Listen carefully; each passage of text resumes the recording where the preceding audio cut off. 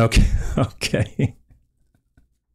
Would you guys believe me if I told you I've been talking for like 20 minutes or an hour? Would you believe me? I've mentioned before on my previous videos, I have no idea what I'm doing. So I'm trying my best to figure this whole thing out. I can't believe it wasn't even streaming this whole time. I've actually gone over this whole thing. So now I can go back and start over and do it all again. No problem. No problem. So I had a good first run. I was curious why it did seem a little odd when I was speaking. I'm not sure, but if anybody wants to volunteer their time to help an ignorant professor figure out how to do this stuff, I'm accepting applications. Oh man, I actually went all the way through this, and now I'll start back over. I was actually about to disconnect, believe it or not, and it just came up. It weren't streaming, so I apologize for you guys waiting. I'm really sorry. All right, so here we go. We'll try this again. I'm sorry. Okay. So let's see. Let me reorient myself. You guys have been waiting for so long. I'm so sorry, and I've been talking, thinking you guys were hearing me. Okay. Today, we're going to go over a few things here. So housekeeping items. One is if you want to have any discussion with me in private on one-on-one, work with your stuff, you can go to calendly.com/Travis Shaddox, and you can see my schedule and sign up for all that stuff if you ever want to do that stuff. Two is I was able to get a hold of the dean. I was able to confirm with the dean that she will meet with me on this if I can do it, if I can do it without messing up. On Monday, the 11th at 9:30. Okay, so we're going to have the Dean of Research come on and discuss with me and you the hierarchy of evidence. And what she's going to do is she's going to discuss why this is important to understand the different levels of evidence, the different values and so forth. Just because it's in a publication, that doesn't necessarily mean it's as good evidence as something else. And she'll kind of talk about how the hierarchy of evidence is important for you all if you do decide to start reading some scientific literature, and whenever you all start that, it'll help you kind of contextualize and help critical think your way through some of those publications and articles.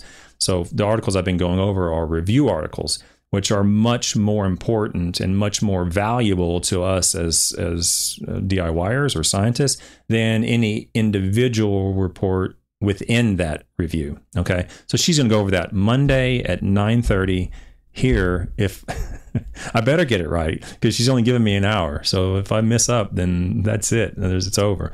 So look forward to that on Monday. I will stream again tomorrow. It looks like it's going to be like a Monday through Thursday thing. So I'll be back on tomorrow, and we'll see if I can get it fixed and, and avoid what I did today. So let's get into what we're going to be discussing today.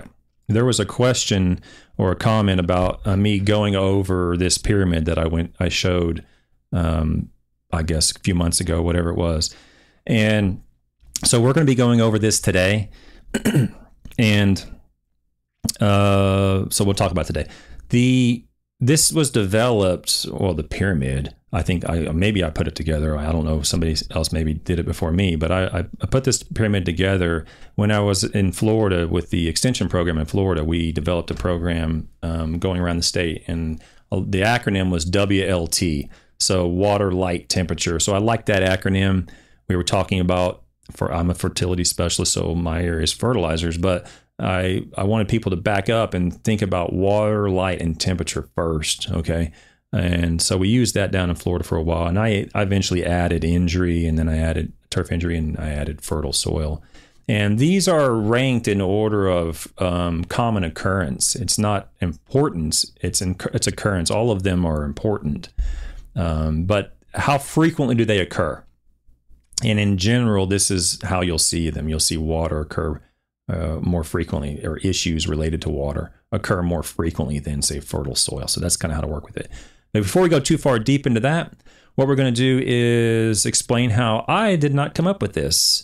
I may have put it in a pyramid form, but I definitely was not the one who first identified these categories as categories of interest for turfgrass. So who did?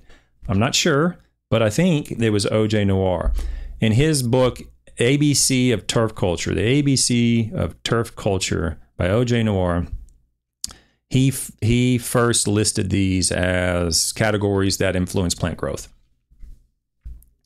And so we want to go back, and we're not going to read the book, but I'm going to show you. So ABC of Turf Culture, Noir, if I remember, hang on, I'm screwing up here. I'm getting there. Hold on. So the ABCs of Turf Culture.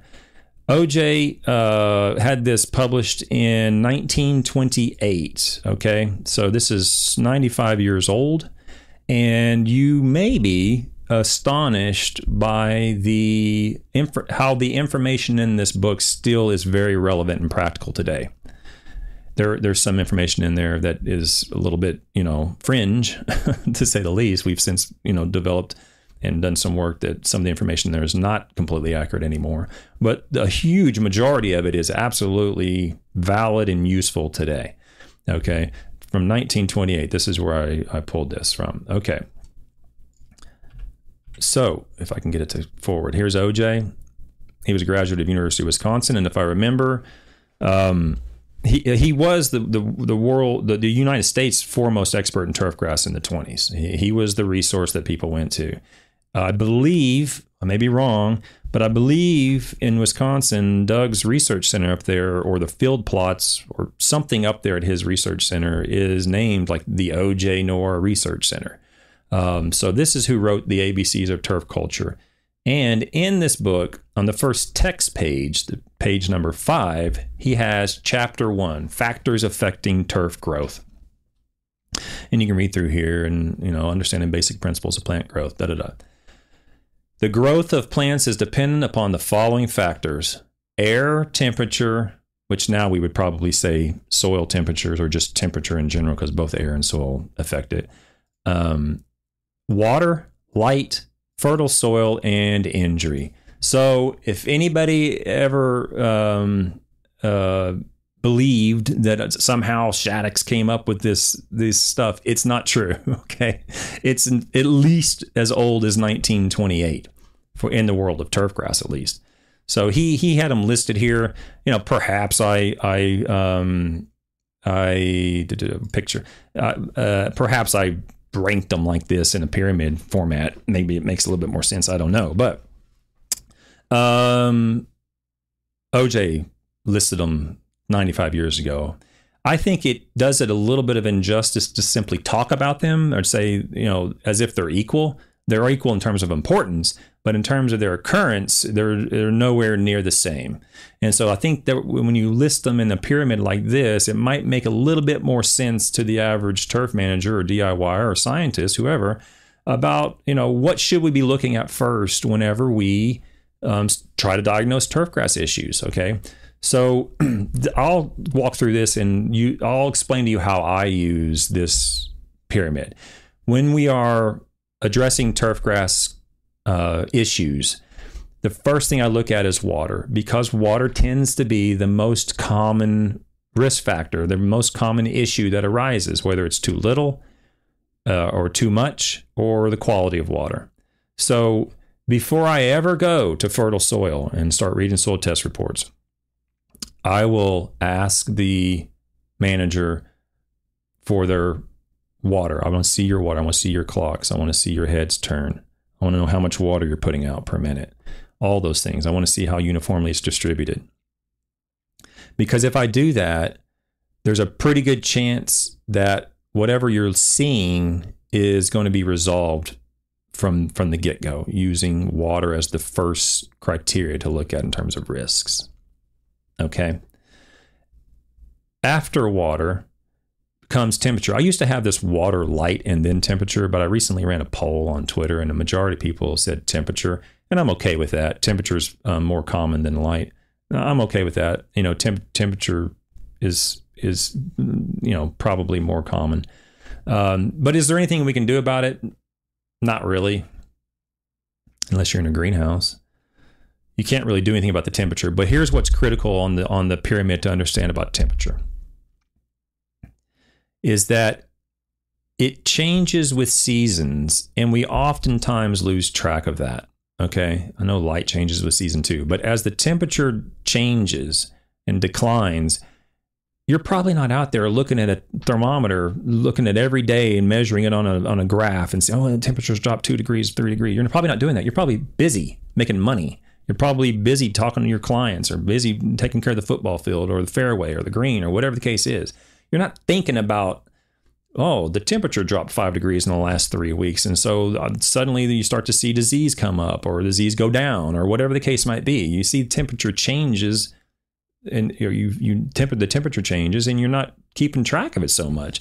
But as we're moving into September now, I'm going to see my fescue start to increase in its growth habit. I'm in Lexington, Kentucky. But at the same time, there is a little bit of Bermuda in Lexington. You're going to start to see Bermuda grass start to decline, and it's due to light too. But temperature is starting to change due to seasons. And so I'm going to use an example here. So how could you use this to your advantage? It's really setting expectations. So let's say you're redoing someone's lawn, you're either seeding it or sodding it or whatever the case is, and you're doing tall fescue. Let's just use Lexington. You're going to go out and seed, if you're going to go out and seed tall fescue at, say, August 1, that's fine. People would argue that's a little early, but it's fine as long as you set the expectations to the customer.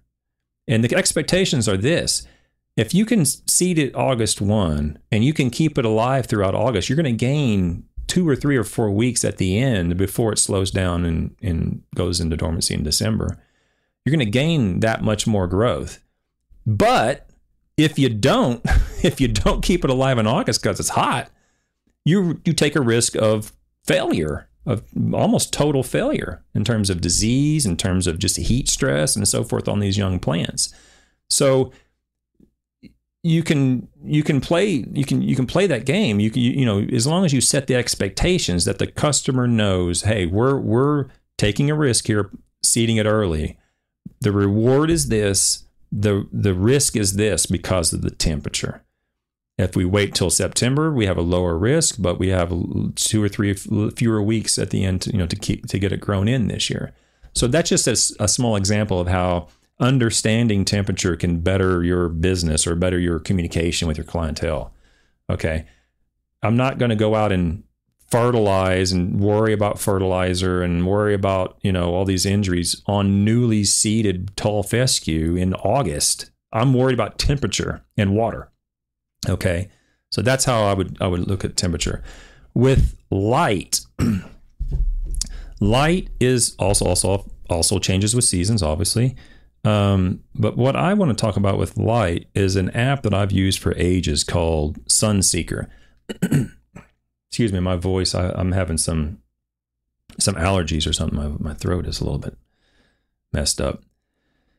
This app Sunseeker will tell you, I'm going to put it to 3D view. I don't know if you can see this. You're going to see some blue lines and a yellow arrow, and you're going to see the sun. It's going to tell me where the sun is relative to, where the sun is on the screen.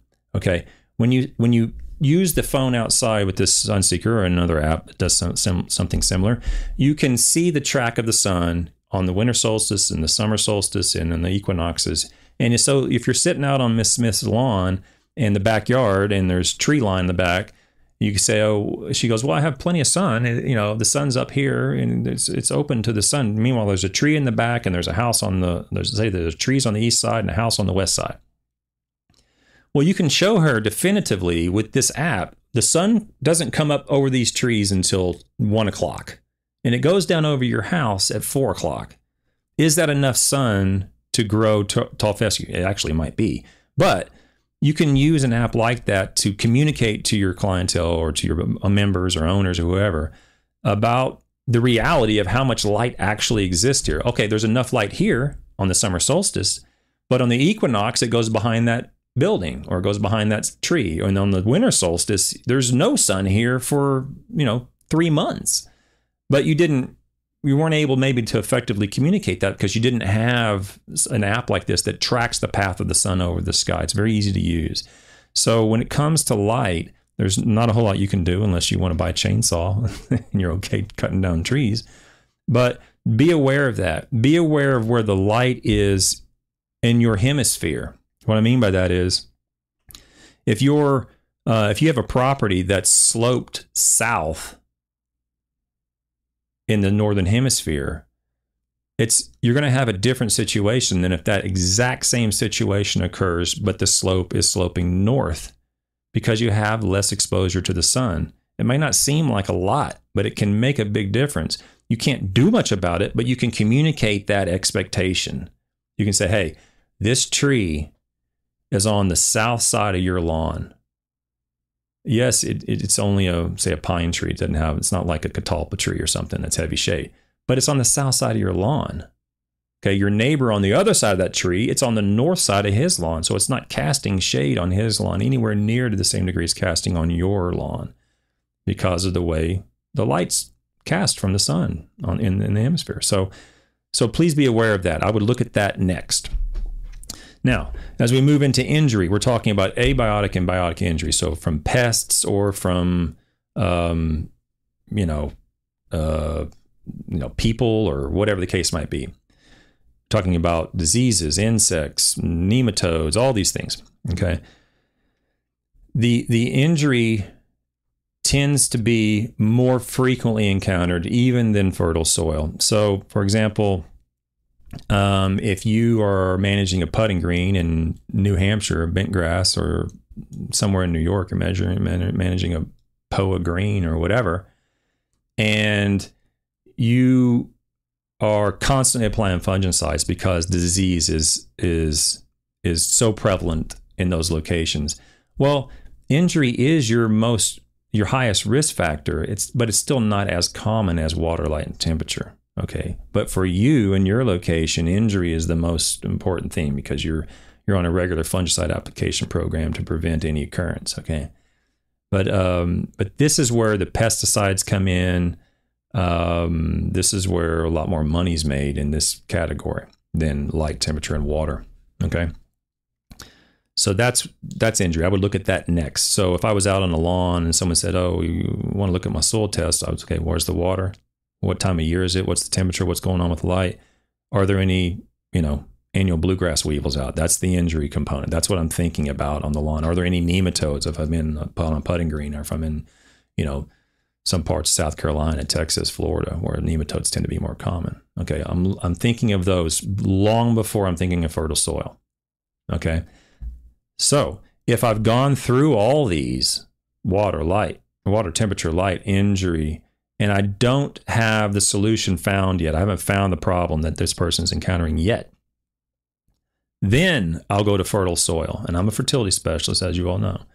Okay, but that is the last thing I think about on this list is fertile soil. But there are occasions where once we get to that point, then sometimes the solution presents itself. Okay, but the time spent diagnosing issues is probably most efficient by addressing water, temperature, light, and injury first. Okay, so let's talk about fertile soil a little bit. When it comes to fertile soil, I am always impressed with the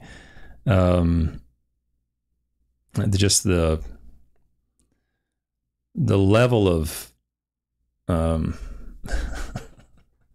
don't know how to say it nicely, but just the level of subterfuge that exists in the sales community and the companies that sell these test kits and so forth. There is a great deal of misinformation presented on these soil tests. And so I'm going to go over that just a little bit. When it comes to fertile soils, oftentimes we're talking about reading a soil test. Okay. The only time I would get to that point is if there's an unacceptable level of turf quality or performance, and I've already gone through these 4 risk factors. Okay.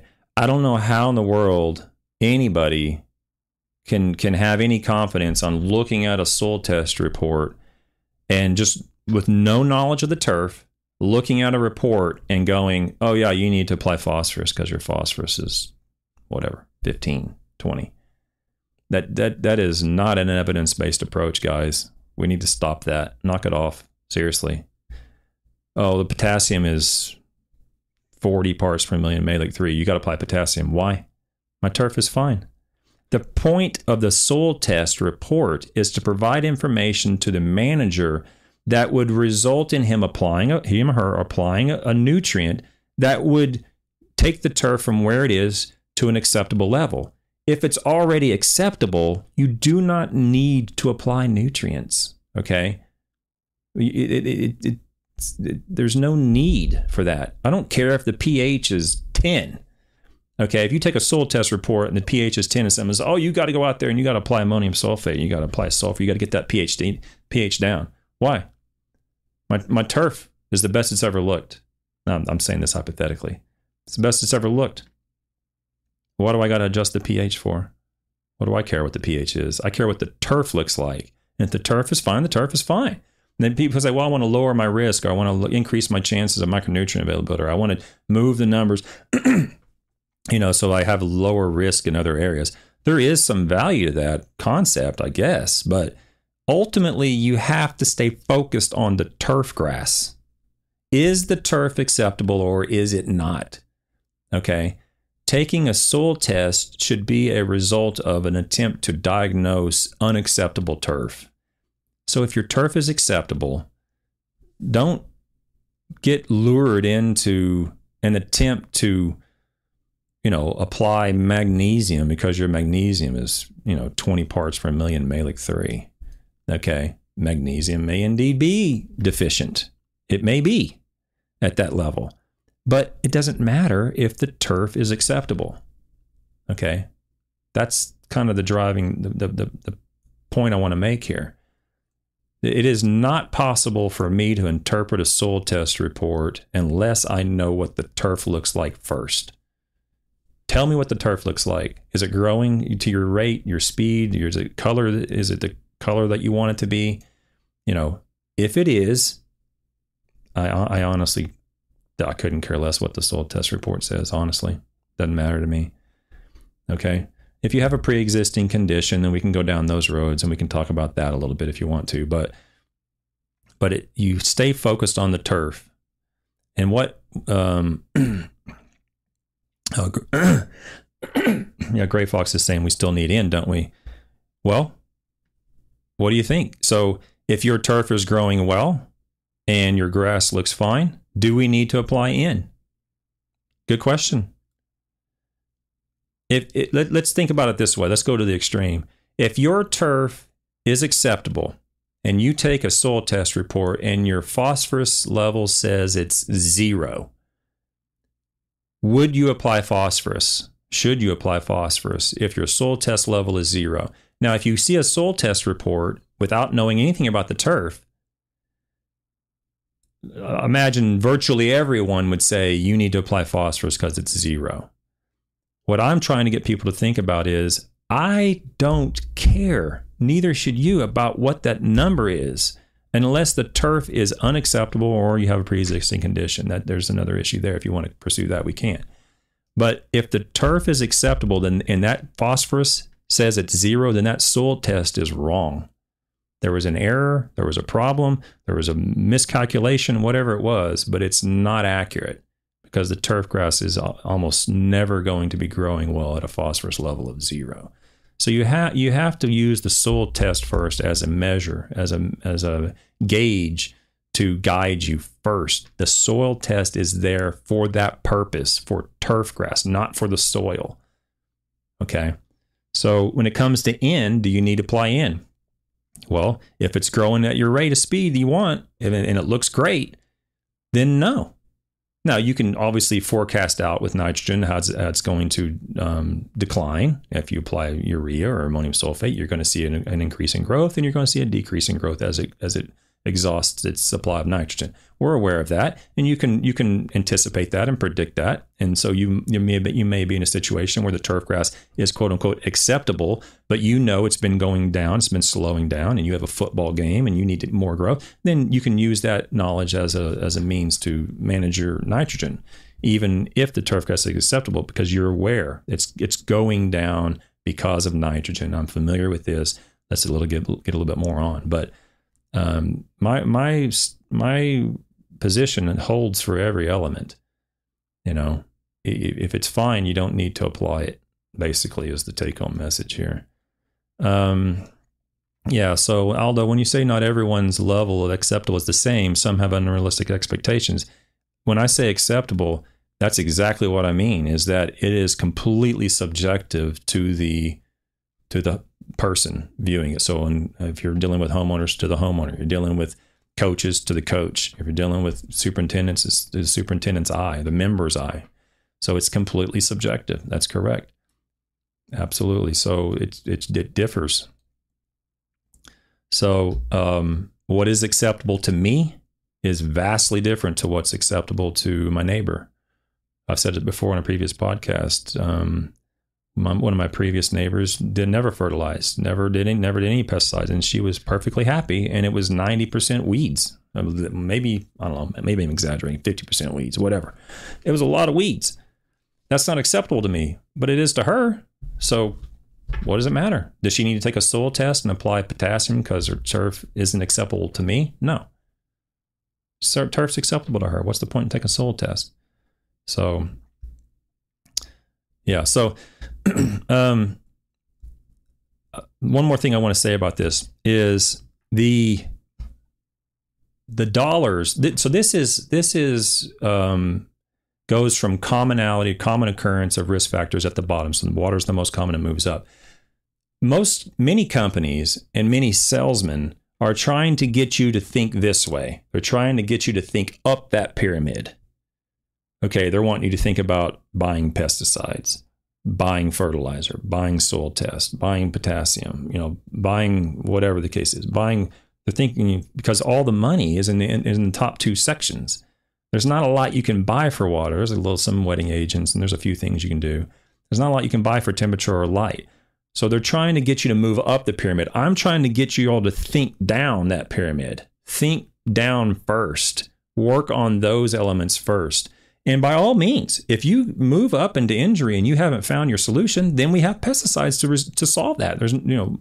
I'm not demeaning the ability to apply pesticides or salesmen. They're there for that purpose. Okay, to buy the products we need if we've addressed these first, the water, temperature, and light first, and to buy fertilizer if we're, like I said, if nitrogen is needed, we have to get it from somewhere. So get it. But think down first. Think of the basic fundamentals of plant growth and development first before you start going down these roads of trying to diagnose issues on a soil test report. The issue might be on a soil test report, but I wouldn't go there first. Okay, start with water, light, and temperature. And then you can go to the pesticides, and there's some other products in here too. And then go to fertile soil. Okay, so that's kind of my take-home message for this hierarchy of risks. I'm calling it Shaddox's hierarchy of risks. Maybe that's a little egotistical, so I don't know. So Randy, so he says, so if turf is not responding to N applied, all other part of the pyramid are fine, then you proceed with a soil test. That's exactly right. Yes. If turf grass is not responding to nitrogen, particularly urea, then a soil test is your friend in that case, because more than likely you have a sulfur deficiency. If it's not responding to ammonium sulfate, then you're going to have another problem. It's probably not a nutrient. It's probably some other bug in the soil or something else attacking it, or something else on the bottom of this pyramid that we maybe overlooked or whatever. But yes, again, all of them are important. I don't want to say don't soil test. I'm just saying soil test only after you've determined the turf is unacceptable or there's a pre-existing condition, and you've checked off these 4 boxes first. And then when you're looking at the test, you can have confidence that the reason I'm looking at the test is because my turf needs help. It's not acceptable. And I've looked at all the basic problems, the more common factors that could influence it. I feel confident that it's none of those. Let's look on the soil test and see if we see something that's out of line. Okay, that'll save you guys a bunch of money for sure, because like I said, to think up that pyramid is the opposite of what I would like for you to start trying to do. Maybe you're already doing it, but think water first, temperature next, light next. Set your expectations. Try to set the customer's expectations the best you can, and then move up into the fertile soil. So, yeah. So lush lawns, could it be a pH issue? I'm not sure what you mean by it. I mean, if it's not responding to nitrogen, pH is critical. There's no question about it. Okay. It influences virtually every important function in the soil. All right. But even pH, I'm not overly concerned about. I'm certainly not concerned about the point where I'm going to spend money trying to adjust it unless there's a turf problem. And it hasn't been discovered by water, temperature, light, or injury. Okay. Trying to adjust pH, well, I mean, it can be done. I mean, it can be done with consistency, but it should be because the turf is unacceptable as a result of the pH. So if the pH is, say, 5.5, I'm going to go out and lime the soil. Okay, why? Why do you want to go out and lime the soil when it's 5.5? Oh, because my micronutrients become more available in the 6.5 range, or microbial activity becomes more active in the 6.5 range. Those are all really bad reasons. Okay. Those are horrible reasons to adjust pH. The reason why you should consider adjusting pH is because the turf is unacceptable as a result of its current level. Okay. There's plenty of turf growing perfectly well at pH 5.5. Yours might not be. Yours may be unacceptable because it's 5.5. But we need to be more confident with that number before we start going buying a bunch of lime and throwing it out. And the same thing goes in the high end. If it's 8.5, we should be applying sulfur and ammonium sulfate to lower it. Why? If the turf is acceptable, there's no reason to be overly concerned about pH. The whole point of a soil test, like I've said, is to manage your turf to an acceptable level. And if it's already acceptable, then a lot of those numbers can just be disregarded. Okay? You don't have a response from urea because of the pH. So if you have a pH of 8.5 or 9 or whatever, and you're putting out urea and you're smelling it volatilize, and you're convinced that that's the case, well, then that could be a good reason. It's maybe very little of the nitrogen is actually getting into the plant because the pH is so high. That could be. I don't know. I don't know your situation, Randy, but that could be. Yeah. So Lush, if you say in the bad lawns that exist, I see are pH 5.5. I think that's what you're saying. If that's the case, oftentimes the knee-jerk reaction is to go out and throw out and apply lime. Lime's cheap. I'll just go out and throw it and apply it. The problem I have with that is that the mentality that you have, not you, but I mean the mentality that people have, oh, pH 5, I'm going to throw it out. You're not critically thinking about the process. And so that is relatively benign. The idea of buying lime and putting out is benign. But the concept of disregarding critical thinking through that will lead you to likely being taken advantage of in the future when it is critical.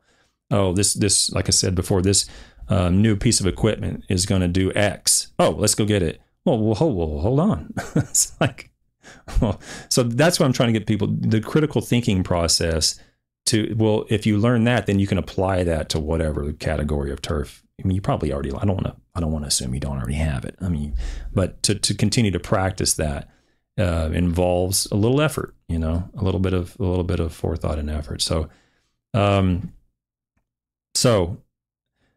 hopefully I didn't turn anybody off on that. I think I have a different viewpoint than the majority of people on soil tests, but it's because I deal with this stuff. Okay.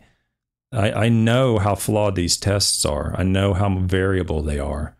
Okay, we're doing, I'll bring this up in the future, we're doing a soil test philosophy study as we speak. I'm starting it well, either this week or next week, and we'll see how that goes. But there's just, I just don't have a great deal of confidence in these soil test interpretations or recommendations, and unless they've been properly correlated and calibrated. I just don't have that much confidence in it. So I would just encourage people to stay focused on their turf first. Look at the turf grass first before you start really trying to chase numbers, and my number's high or my number's low and I need to adjust it. Okay. So, so Randy, so you pH 8.1, ammonium sulfate is my source. I just wanted to point that in source matters. Yeah. So if your pH is 8.1, and let's say you were using urea and your pH was 8.1, then I would, even without really knowing what your pH was, I might say, well, you're applying nitrogen already. Just switch to ammonium sulfate. In other words, I'm not really trying to diagnose a problem. I'm just like, you're already applying nitrogen anyway. The ammonium sulfate over years will kind of lower that down a little bit. But if the turf grass is not fine, is what I want you to focus on. I don't really have a lot of confidence in trying to chase numbers on a soil test, and just because the pH is 8, I should spend excess money to try to lower it. I think switching from urea to ammonium sulfate in that case is not excess money. You're still applying nitrogen. You're just applying a different form of it. Now, if you're going to tell me you're going to go out and you're going to apply 5 pounds of sulfur and you're going to 10 pounds every 4 or 5 months, then I'll be like, well, do you really want to spend your money on that? I don't know if that's really the cause of your unacceptable turf grass or not first. So that's kind of, I don't know if that makes sense or not, but that's kind of my thought process. Okay, I got to wrap this thing up. I'm getting hungry. So next, I will be on tomorrow. I'm going to be going over the last of my potassium papers. I'm trying to get the potassium papers out of the way for now because people are moving into the fall. I think it's kind of relevant. It's going to be potassium on Bermuda again. It's a new paper, or different paper. And then don't forget this coming Monday, the 11th, I have the dean coming on at 9:30 in the morning to discuss the hierarchy of evidence. So it'll be a very similar conversation we had just now where we have a pyramid on the screen. And she will be discussing the differences among pieces of evidence and how you should critically review different pieces of evidence in terms of influencing your confidence in whatever they're publishing. Okay, so look forward to that on Monday. So with that, guys, I really appreciate everybody showing up. If you have any questions or other future interests for me to talk about, post it in chat or send me an email. And if you want to talk to me one-on-one, don't forget calendly.com/Travis Shaddox. Thanks a bunch, guys and girls. Appreciate it. We'll see you tomorrow.